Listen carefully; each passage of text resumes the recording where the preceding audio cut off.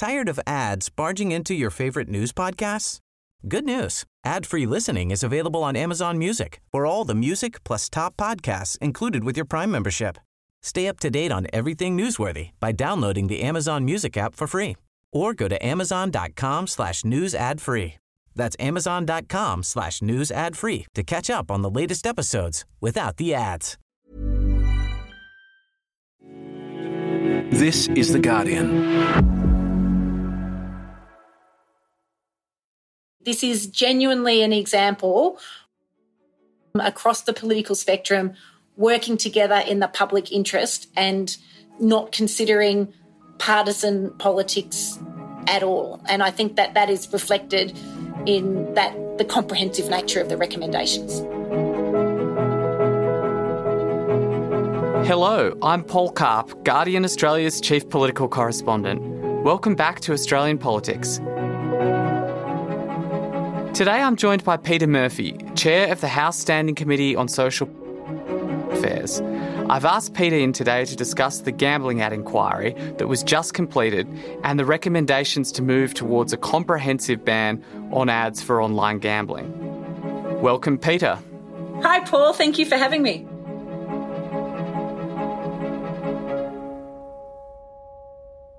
Now, what scale of harm did the committee inquiry find, and why did you think that justified moving to a total ban on ads for online gambling? We heard a lot of evidence, people's lived experience, public health experts and researchers about not just the types of harm that people can and do experience from online gambling, which ranges from spending more than a person to spending someone's entire savings.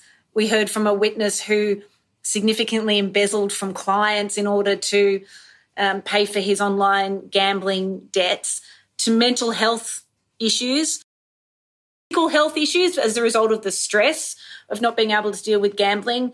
And really disturbingly, we heard from the family of a young person who took their own life at the age of early 20s because they couldn't control.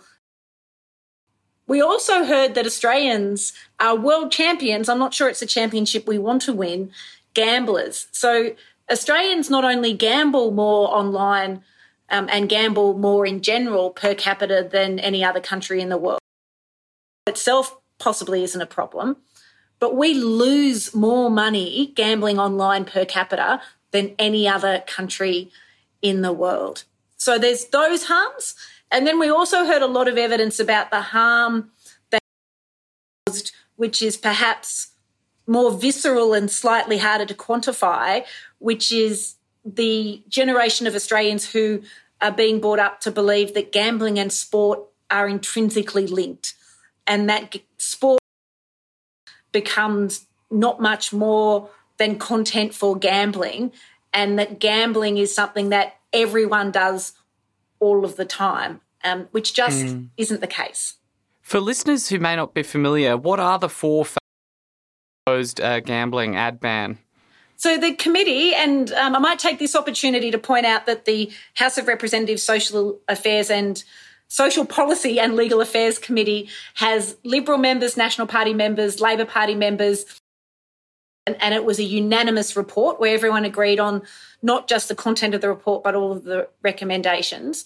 Recommended, you're right, a 4-phase step to get to a complete banning of all ads, television, radio, for online gambling, starting with things that are not easy, but perhaps easier to implement. For example, banning advertising that is targeted advertising on social media. So targeted, for example, Facebook, pop-up advertising on YouTube, banning inducements where a person is offered 2-for-1 bets, for example, or bet $1,000 and we'll give you $1,000 worth of free bets, which we heard are an insane way of keeping problem gamblers gambling.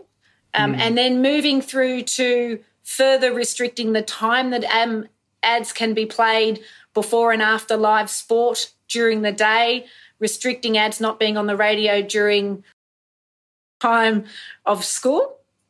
through to then saying, well, gambling ads should only be allowed to be played between the hours of 10 p.m. and 6 a.m, and then the final stage of a complete ban. We did it in a staged way, which we think is because we do understand that broadcasters, sporting organisations, advertising companies currently are quite reliant in different ways on revenue from gambling companies, and that there are contractual obligations which need through. We didn't want to have a knee-jerk reaction to say everything must change tomorrow, but everything must change, and we tried to lay out a roadmap for a government about how you might get there. Mm-hmm. Now, the 3-year phase-in period ad ban, it's getting attacked from Free TV Australia, which notes broadcasters have deals which are longer than 3 years. And then in the other direction, from the crossbench, the Greens want to ban in ahead of footy finals, and Zoe Daniels says 3 years is too long. Is the Goldilocks point for you, and is there any leeway to make that longer or shorter? I feel like, Paul, it's not a bad thing to have landed in a position that both extreme sides of an argument say goes too enough. Look, we didn't want as a committee to say you can push it off into the never, never. We wanted to be clear that our recommendation ultimately is a complete ban. But we were conscious because we were anxious to make sure that air broadcasters, for example, about the impact on them, that there will be contractual issues, looking for alternate sources of income and, other perhaps unintended consequences that will need to be worked through. We do see in the report that there may well be exceptional circumstances which mean it may need to be the final phase longer than 3 years, which would be, for example, contracts which absolutely couldn't be broken. So we've tried to be reasonable about it, but say this is not an opportunity to kick it off into the long grass. It's an opportunity to do it in a way that will have long-term positive impact, like what happened when tobacco advertising was banned. Now, Free TV Australia has said viewers will be the losers and proposed an alternative system of a cap on the frequency of ads. Is that something you considered, and what do you make of that counter proposal? Look, free-to-air TV gave evidence to say that interestingly, they tried to assert that it would be sport, which perhaps would be cut from free-to-air TV, which we as a committee did challenge, because why? If there was some hit to revenue, why would sport be the thing that would have to be cut? Emphasise this in what has become an intrinsic and insidious link between gambling money and sport, which is what our constituents are telling us they want broken. Whilst we are reasonable, committee, that there will be an impact, it doesn't have to be the case that it would be such a negative impact that free-to-air TV as we know it would cease to exist. We believe, as has happened before, as I said, for example, with tobacco advertising, sources of revenue can be found, and that ultimately, if broadcasters and government have to make a choice between relying on money from an industry that we know can and does cause harm, advertising, and taking a public health approach which protects some of our most vulnerable Australians, including children and those addicted to gambling from further harm, that we can choose a public health approach which also makes sure has a life in Australia. And what sort of financial impact did they say that would have on them? Because they're already asking for compensation of a kind in saying that the government should remove spectrum fees if you're going to take the game. Is it a big hit to their bottom line?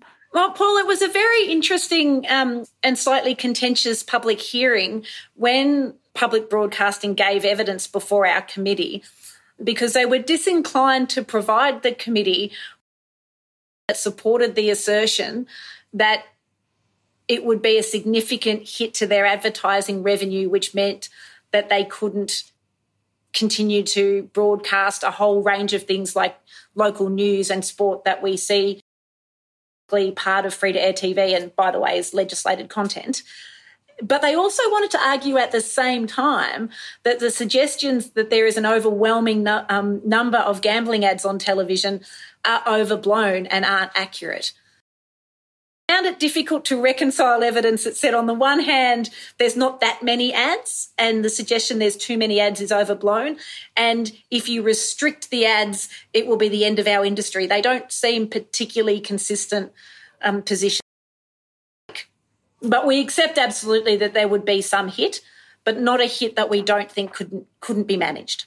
And is compensating them part of the way that it could be managed, removing spectrum fees or? Well, I think things like spectrum fees is say that's a matter for a government to deal with. And that's also, to be really serious about it, one of the reasons that we didn't take a knee-jerk reaction that says tomorrow the blanket ban has to come in. Whilst many, if not most Australians blanket ban tomorrow, we understand as a committee that it is quite a complicated space to get to.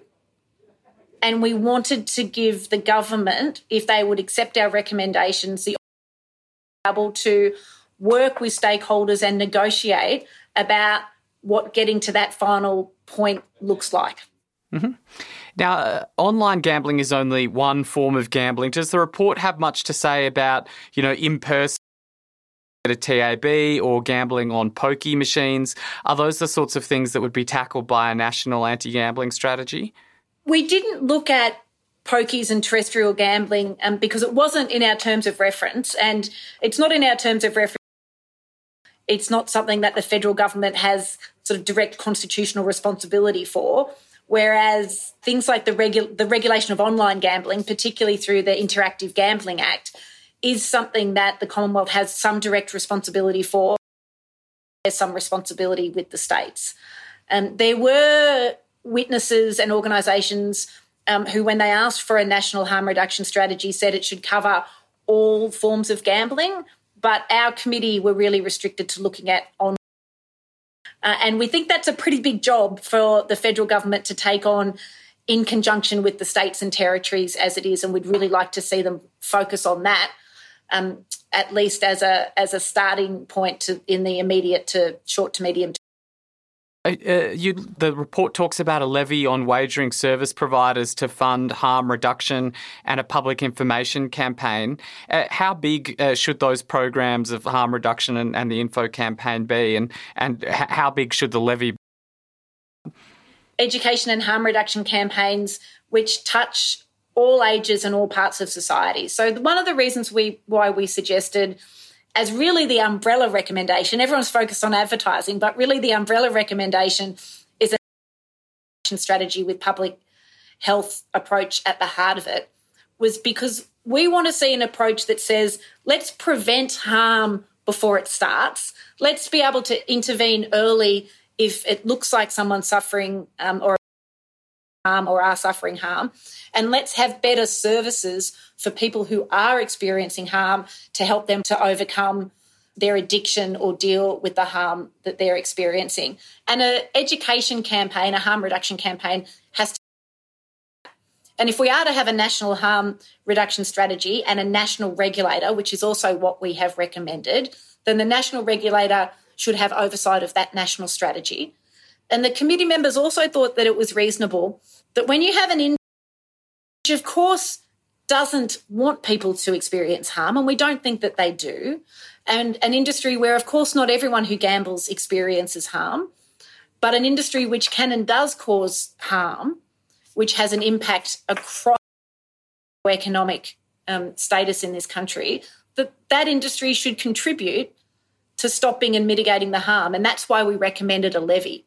How big that levy should be, I think that's a matter for discussion and negotiation between and government if it's a recommendation that is taken up in the way that we hope it is. Mm-hmm. And now the report calls for a few new structures. The national regulator, which you've just mentioned, it also calls for a gambling ombudsman. It also talks about responsible for gambling. At the moment, I think it's at least 2, social services and communications. What's the issue at the moment with the way it's regulated and the division of responsibilities? So interestingly, even the wagering service provider submission, identified at least 26 different regulatory regimes that they have to comply with. And that's a lot for any industry. And we think that it would be a benefit to harm reduction, but also make the industry more efficient in the way it runs if really there was one regulator. Now, that requires buy-in from the states and territories as well to work with the federal government in order to say, yes, there should be one regulator. But that would be a much better way, we believe, at setting high regulatory standards and ensuring that no matter where these companies are located across Australia, they have to comply with the same standards. Otherwise, there is the risk of a race to the bottom from witnesses who suggest that at the moment there has been a race to the bottom to get licensed and regulated in the territory which has, for some people, the easiest regime, which at the moment is the Northern. Now, I hope that answers your question, Paul. I may have gone off on a tangent there, but... No, that does answer the question. I'm going to just double check, though, who should get the Guernsey between Minister Michelle Rowland and Amanda Rishworth in terms of who should be in charge? I think you know me better. Would wade into any sort of discussion. We'll call it a discussion about who should be the minister. But which does it sit in more comfortably, social services or communications? Look, the interesting thing is at the moment, reduction predominantly, although not exclusively, falls within social services and funding for financial counsellors, for example, and those sorts of services comes through social services, whereas responsibility for the broadcasting falls within the communications minister. My personal view, and this is my personal view, is that one minister, and it doesn't have to be their entire portfolio, but one minister with responsibility makes more sense than it being split between those two. So it wouldn't have to be a communications minister or a social services minister. It could be a minister for other things as well as online gambling harm reduction, for example, because that then facilitates that coordinated strategic approach. One of the recommendations talks about consideration of providing real-time data to the regulator. Is there going to be somebody sitting there with a cell saying, oh no, Paul's transferred $300 to his sports bet account, maybe he's going off the rails? What's the idea here? I don't know, Paul. Unless you'd like that to happen. So interestingly, Sportsbet gave evidence, and this is one of the things they have been working on to mitigate harm, that they've developed an algorithm which in effect they say can do that for their customers. So if you were a Sportsbet customer and your betting pattern changed from what you had previously engaged in or was significantly different from what would be expected from someone of your age, general income, general socioeconomic status, red flags would appear. Sportsbet to either say, you need to stop betting and we want to talk to you about whether you have a problem, or just ring and say, we're a bit worried your betting is bringing up red flags. As a committee, we think that has great potential to be used across different wagering service providers and even by government in a de-identified way. That means that a government can see a regulator, an independent regulator, so not a minister, not a government, but an independent regulator can see the patterns in a de-identified way of gambling across Australia to be able to identify where problems are emerging and what issues are. We heard some evidence that something like that is happening in and Germany, and they call them data vaults, and it may well be that their regulators have identified data, not de-identified data. We as a committee didn't feel that we had quite enough evidence to say whether that is working in Australia, but we certainly feel it's something that the Australian government should be looking at and monitoring how it's working overseas, and then looking at whether this algorithm that Sportsbet has worked on is something that could be used as part of BetStop when in a de-identified way to, as I say, be able to more quickly see where problems across society are emerging. Would you really trust the wagering service provider to develop the algorithm, though, or is it something that you would want to impose on them with make sure that it really is catching all the problem gamblers? Well, our recommendations include that there could be a requirement on all wagering service providers to use that sort of tool. I'm very happy to take Sportsbet on this point on their developed something that they say is effective, and they did offer to share it with their competitors and to provide it to government. So it can be interrogated, if that was to happen, for how effective it is and whether it's working. Mm-hmm. When gambling, the laws at the moment, they're subject to fines that are minuscule in comparison to the huge turnover that they earn from the wagering to begin with. Is the ban going to be effective unless it's backed up by heftier fines? Oh, I think that's right. And they recommended moving to a national regulator, firstly so that penalties are consistent across the entire country, that there's a regulator actually with powers that are preemptive powers as well to conduct sure that companies are complying with whatever the regulations are, and that it has a suite of penalties which are both a deterrent effect and an appropriate punishment. One of the possibilities, of course, is that if significant enough fines breaches, hopefully it would stop all breaches, but if it didn't, that money could also then go back into the regulator for harm reduction measures. Mm-hmm. Now, the government, of which you're a member, has said that it will consider the... Amanda Rishworth has said it provides an important evidence base for future action. But how important is it to you personally that they adopt these recommendations and the report in full?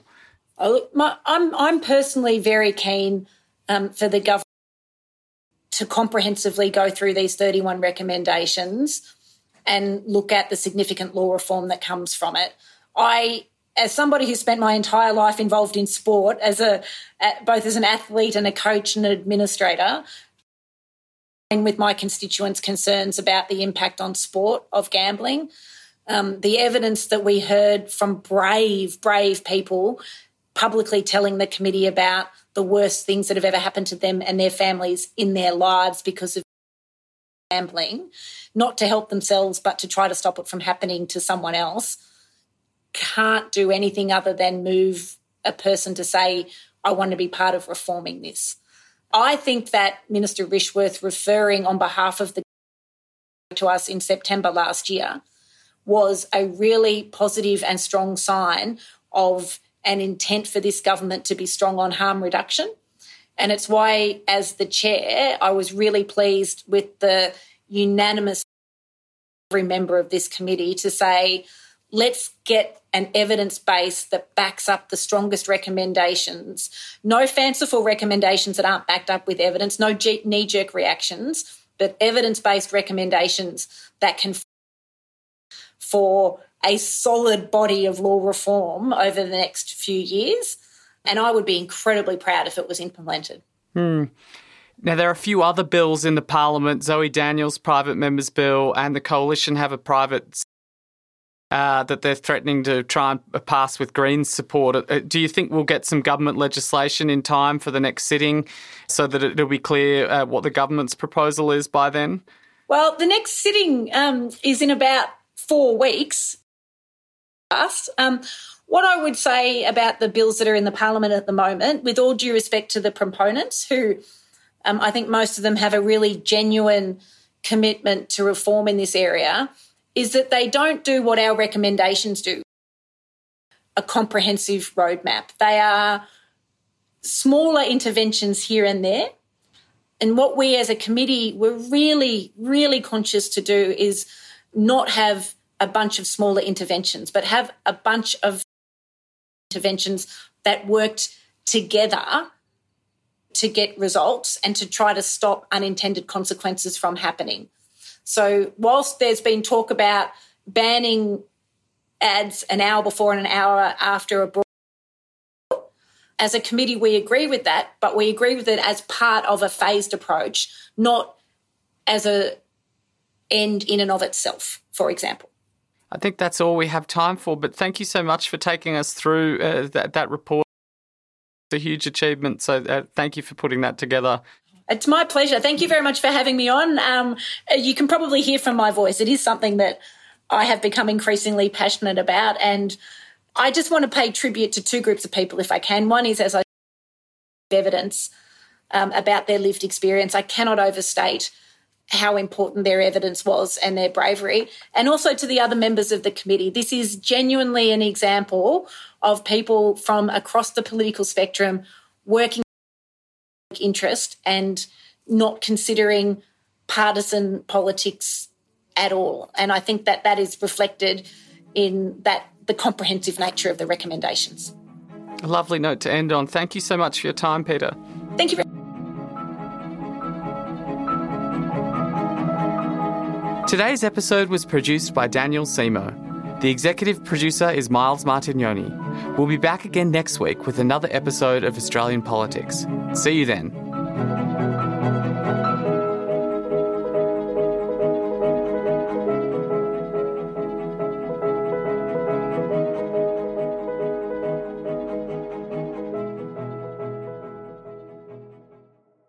Hey, Jane Lee here. I'm one of the hosts of Full Story. And I want to tell you about a way you can catch up on some of The Guardian's award-winning journalism. It's in print and it gets delivered to your door no matter where you are in Australia. The Guardian Weekly magazine is our global news magazine, which features in-depth articles, including picks from Guardian Australia's editors. It comes out once a week and it can help you make sense of a busy news cycle. You can currently sign up and buy your first 12 issues for $12. That's just $1 an issue. But this offer won't be around forever, so go and subscribe today at theguardian.com/Weekly Australia.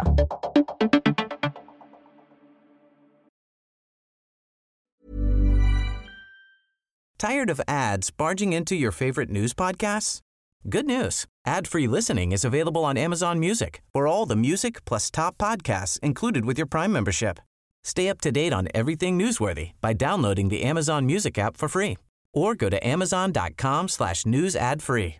That's amazon.com/news ad free to catch up on the latest episodes without the ads.